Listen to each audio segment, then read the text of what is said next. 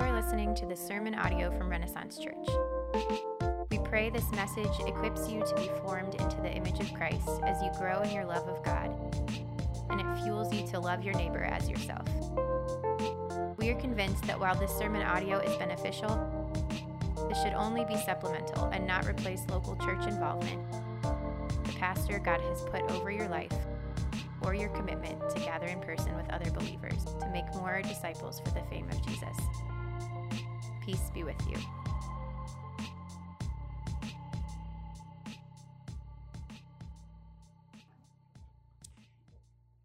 Church, I would like to invite you to keep your Bibles open as I preach through this to make sure that the words that I'm saying align with what the scriptures say, because that's our goal here. That's the aim here.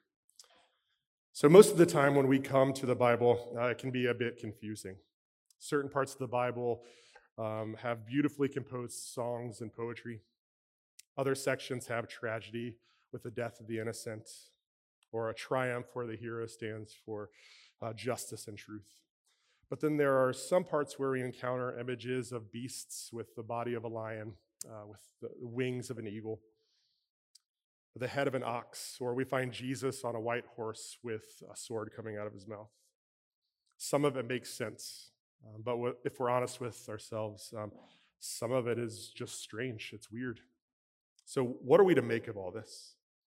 Well, if we were to read the Bible merely in their broken down sections, disconnected from one another, it would be confusing. But what we want to do in this series during Advent is show that the Bible, even with its parts that might not make a lot of sense to us now, is one unified story. And it's through this one unified story that not only do these seemingly disconnected parts of Scripture become connected, but it's also where our own story, again, if we're honest with ourselves, often filled with discontinuity and confusion, it's where our story becomes connected to this story. It's because the Bible story is God's story, and it all points to one person in Jesus, and his story is our story. So what we're going to do over the course of the Advent season, the 2 weeks prior to today and next week, is we're going to unpack the 4 sections of this narrative. Creation, how God created us to be good because he is good. Separation, how living outside of God's goodness separates us from God. Reconciliation, how God planned to reunite and reconcile himself to us. And completion, how God will one day make all things new. It's our hope and prayer throughout this series for you to see not how God fits into your story, but rather how we fit into his story and his plan to redeem us through the person and work of Jesus. We all long to be a part of something bigger than ourselves, and God's narrative is our invitation into that reality. So 2 weeks ago, Pastor Andrew showed us, he was talking through creation. He showed us that God is the creator and we are not. Last week, Pastor Luke taught that where sin runs deep, God's grace runs deeper. That while we have been separated from God by our own sin, Jesus and his grace is more than sufficient. And that leads us to today. Today, we're going to talk through and we're going to look at reconciliation and connect the dots from the past 2 weeks. God created us and called us good. Our sins separated us from that good God. But Jesus, the perfect God-man, who left riches beyond our wildest imagination in heaven to come to earth, to walk the road that we must walk, Jesus and his sacrifice was a part of God's story and our story. He created a path for reconciliation between us and God. So today we're going to look at how God is the great reconciler. And now because of this, we must be ambassadors of reconciliation. All right, ready to dive in? So we're going to work a bit backwards here today. We're going to start with verse 21, and then we're going to move back into verse 20. So our first point of 2 points today, God is the great reconciler. So one of the first things that we must do is understand what real, true biblical reconciliation is. We know this word reconciliation or reconcile. We hear it often. The dictionary defines reconciliation as the restoration of friendly relations. Recently in the news, if you follow the news, we're hearing about a government reconciliation bill, a way to pass certain types of fiscal legislation with a majority vote. But what is God doing through Jesus as we read here in 2 Corinthians 5? In verse 21, it says, "For our sake he made him to be sin who knew no sin, so that in him we might become the righteousness of God." So what is biblical reconciliation? What does God seek to do through Jesus and his death? What is reconciliation to God? So a quick story. A few years ago, my mother received a Christmas gift. She got one of those DNA genetics tests, the 21andMe or Ancestry.com test. And this intrigued my mom greatly because for years she had suspicion, she had a concern that her father wasn't her real father. My mom, she was obviously in a relationship with her father for years and years and years until he passed away. And she just had that suspicion, and she wanted to take this test. At the same time, she didn't. She didn't want to know the truth. But she took the test anyway, and her suspicions were confirmed. Her dad, her father, who raised her, who loved her, who provided for her, who protected her, wasn't her real father. My grandpa, or my pa, as I called him, he wasn't connected to us. He wasn't biologically linked to us. But out of that heartbreak, something beautiful and unexpected happened. My mom's biological father, who had passed away long before that DNA test was taken, he had a family. That wasn't something that my mom or I ever considered, that there was another part to that story. And my mom has met that new family. She met an aunt. She met a niece and cousins. And she has a real, beautiful relationship with that family now. We went into that situation. My mom went into that situation expecting nothing but heartbreak and anguish. But out of this, she reconciled with her family. She reconciled with a foreign, an alien, a cut-off people, a cut-off family members. Church, this is a small example of what reconciliation is and can be. This isn't a story of the whole of reconciliation to God, but a small snippet. Reconciliation to God is restoration and redemption through the person and work of Jesus. As we see here in Colossians 1, it says, "And you who were once alienated and hostile in mind, doing evil deeds, he is now reconciled in his body of flesh by his death, in order to present you holy and blameless and above reproach before him." Church, Jesus passed a test that we failed and we continue to fail. A test that yes, we continue to fail, that we have denied our lineage, our family ties with our Creator. But Jesus came to earth and identified himself with us, an alien, strange, cut off people, and reconciled us to God by his body of flesh, by his death. As we heard last week, when sin entered the world through Adam and Eve, there was a divide, a chasm between us and God. Church, Jesus' birth, life, death, and resurrection has filled that chasm. His birth, life, death, and resurrection has deleted that void.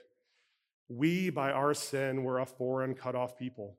But through Jesus, our relationship to God has been restored. Our union with God has been purchased back. Do you believe this, church? True biblical reconciliation is a difficult concept to grasp, right? Goodness, to be frank, I have a hard time comprehending reconciliation with our Father. Martin Luther explained it in a way in his great or wonderful exchange. And I want to read a snippet of that here. Luther said, "That is the mystery which is rich in divine grace to sinners, whereby by a wonderful exchange our sins are no longer ours but Christ's, and the righteousness of Christ not Christ's but ours. He has emptied himself of his righteousness that he might clothe us with it and fill us with it. He has taken our evil deeds upon himself that he might deliver us from them. In the same manner as he grieved and suffered in our sins and was confounded, in the same manner we rejoice and glory in his righteousness. Church, how amazing is this? Jesus substituted himself into our place, and in turn, we are put into his place. We sin. It is placed on Jesus on the cross. Pastor Luke said last week that the sin that separates us from God, that curse was placed on Jesus. He was robed in our sin and our shame. Then another separation occurred. God turned his face away so that there could be reconciliation between us and him.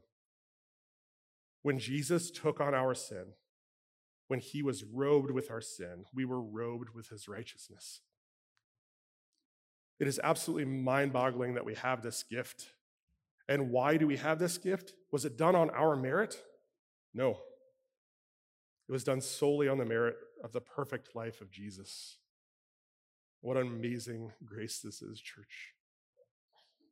And this is and has always been a part of God's character. We see numerous accounts throughout the Bible of God restoring and reconciling himself to his people. We see this in Exodus with how God worked through Moses to restore a relationship or a covenant with Israel. And that's just one of many examples of God's character showing this desire to reconcile with his people. And friends, what a good news it is that this isn't on our shoulders. It was because of us that we were separated from God. But God being our great reconciler, our salvation, our recreation, that burden was completely on the shoulders of Jesus. Hear that, church. This has nothing to do with us. It's all on Jesus. So then what are we to do with this? Are we to simply reap the benefits of this miraculous, this cosmic reconciliation? Yes, in a sense, that's one piece. But is there more? I think so. When we read the first 5 chapters of 2 Corinthians, we see a theme playing out. Paul, who was disconnected from the church at Corinth, was seeking or urging the church to reconcile with him. But not just that, he was reminding them to be reconciled to God first, and then to reconcile with him and to each other, and to be ambassadors of Jesus. And that leads us to our next point. We too, because of the incredible work of Jesus, because of God's plan, we are also to be ambassadors of reconciliation.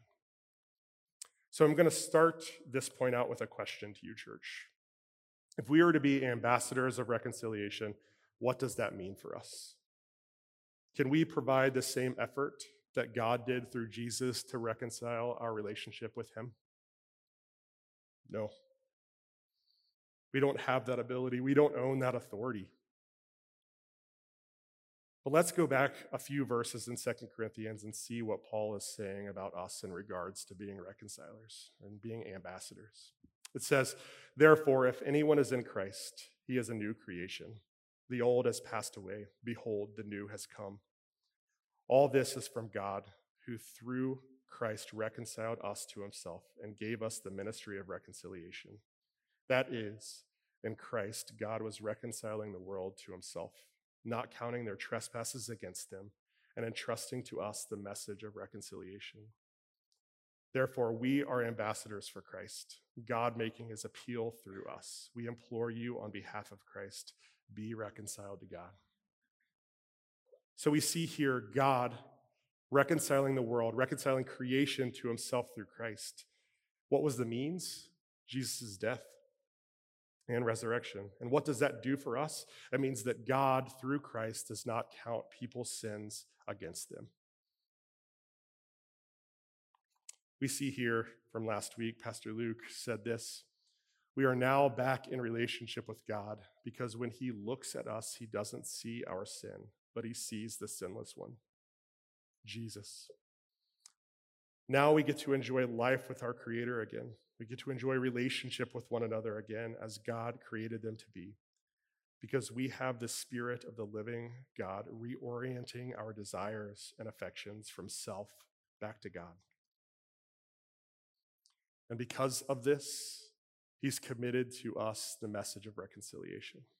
So what is the ministry of reconciliation? What does it mean to be an ambassador of reconciliation? First, again, I think it's important for us to know what an ambassador is. Why did Paul use this language here with the Church of Corinth? What is an ambassador? Generally speaking, an ambassador is a citizen of one place living in another place, right? So if you know me, you know that I love many things. I love my family. I love my wife, Celia. I love my kids. I love wrestling. I love Skyline Chili. Levi. And I love football. Now, some might say that I don't love football the way that people here in Pittsburgh love football. And to them, I would say you are correct. I do not.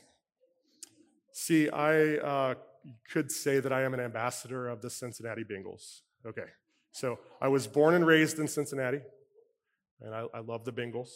I grew up with a season ticket holding dad who loved the Bengals, and he passed that heartbreaking, painful love of the Bengals down to me. But here I am in Pittsburgh, PA, in Steelers country, living as a Bengals fan. So what can we take away from this simple example of being an ambassador? That we, followers of Christ, those who have been reconciled to God through Jesus, are a people with citizenship in heaven, living in a foreign land. As Christ followers, as ambassadors of Christ and reconciliation, we are approved by God and entrusted with the gospel. We see that here in 1 Thessalonians. But just as we have been approved by God to be entrusted with the gospel, so we speak, not to please man, but to please God who tests our hearts.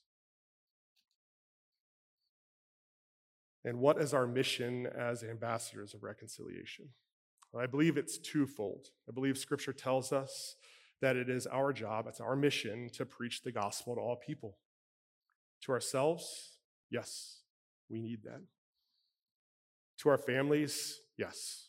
To our friends, yes. To our coworkers, our neighbors, yes, we must. We see here in Mark, Jesus says, go into the world and proclaim the gospel to the whole creation. The gospel of Jesus reconciles us to the Father. The good news of Jesus' birth, life, death, and resurrection is our gospel to share with a world that needs healing, a world that needs love, a world that needs a Savior. The second half of this is that we also must be ambassadors of reconciliation within our church. We are meant to be a people created in the image of God, responding to people's sin and confession in the same way that the Lord responds to us, with love, with patience, with gentleness. How do you do this, church? How do you respond to those who are sitting next to you right now when they confess their sin to you? How do you respond to those in your community groups as they're struggling through their sin? How do you respond to your wife or your husband? To your neighbor, your coworker, your parents, your kids? Do we judge? Do we have a sigh of relief that their sin is greater than ours? I'm guilty of that. How we respond shows what we are truly ambassadors for, doesn't it? If we respond with anger, with judging, with contempt, are we truly ambassadors of reconciliation? Or are we being ambassadors of self? Thank the Lord that the Lord does not respond to us in this way. Although he's fully in his right to respond to us like that, because of Christ's sacrifice, he doesn't see us that way any longer. He sees the righteousness of Christ that we have been robed in. Amen. Friends, we are ambassadors for Christ and his reconciling work. We are. It says in verse 20 of 2 Corinthians 5. It doesn't say that we're almost ambassadors of Christ and his reconciliation. It doesn't give us a roadmap to what we must do to become ambassadors of reconciliation. No, it says we are ambassadors of reconciliation. But I do want to point out that 2 Corinthians 5 doesn't say that we are ambassadors of Renaissance Church. It doesn't say that we're ambassadors of a theological position, of a political party, of a social movement. But what does it say? It says we're ambassadors of Christ and his reconciliation. Church, a couple more questions. If you were to ask your spouse, what am I an ambassador for? What would they say? If you were to ask your coworkers or your kids, your neighbors, what would they say? If you were to ask God, what am I an ambassador of? What would he say? If you believe that God would say anything other than, that is my son, or that is my daughter, with who I am well pleased, who is an ambassador of King Jesus, then you are missing the reconciling work of Christ Jesus in your life. If you do not believe that this is what God is saying about you, then you are missing the point of Christ's death in order to reconcile us to the Father. Church, Jesus paid the ultimate price to reconcile us in his body of flesh by his death. And because of this, our sin has been removed from us and placed on Christ. His righteousness was removed from him and placed on us. Now we must go and we must tell the world this good news. But church, don't forget, this weight is off of our shoulders. It is Jesus who changes the world. We must implore them on behalf of Christ, just as Paul implored the church at Corinth.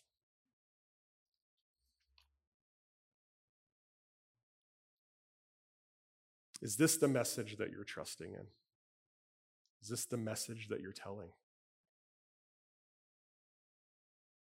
Remember this, church. Remember that God is the great reconciler.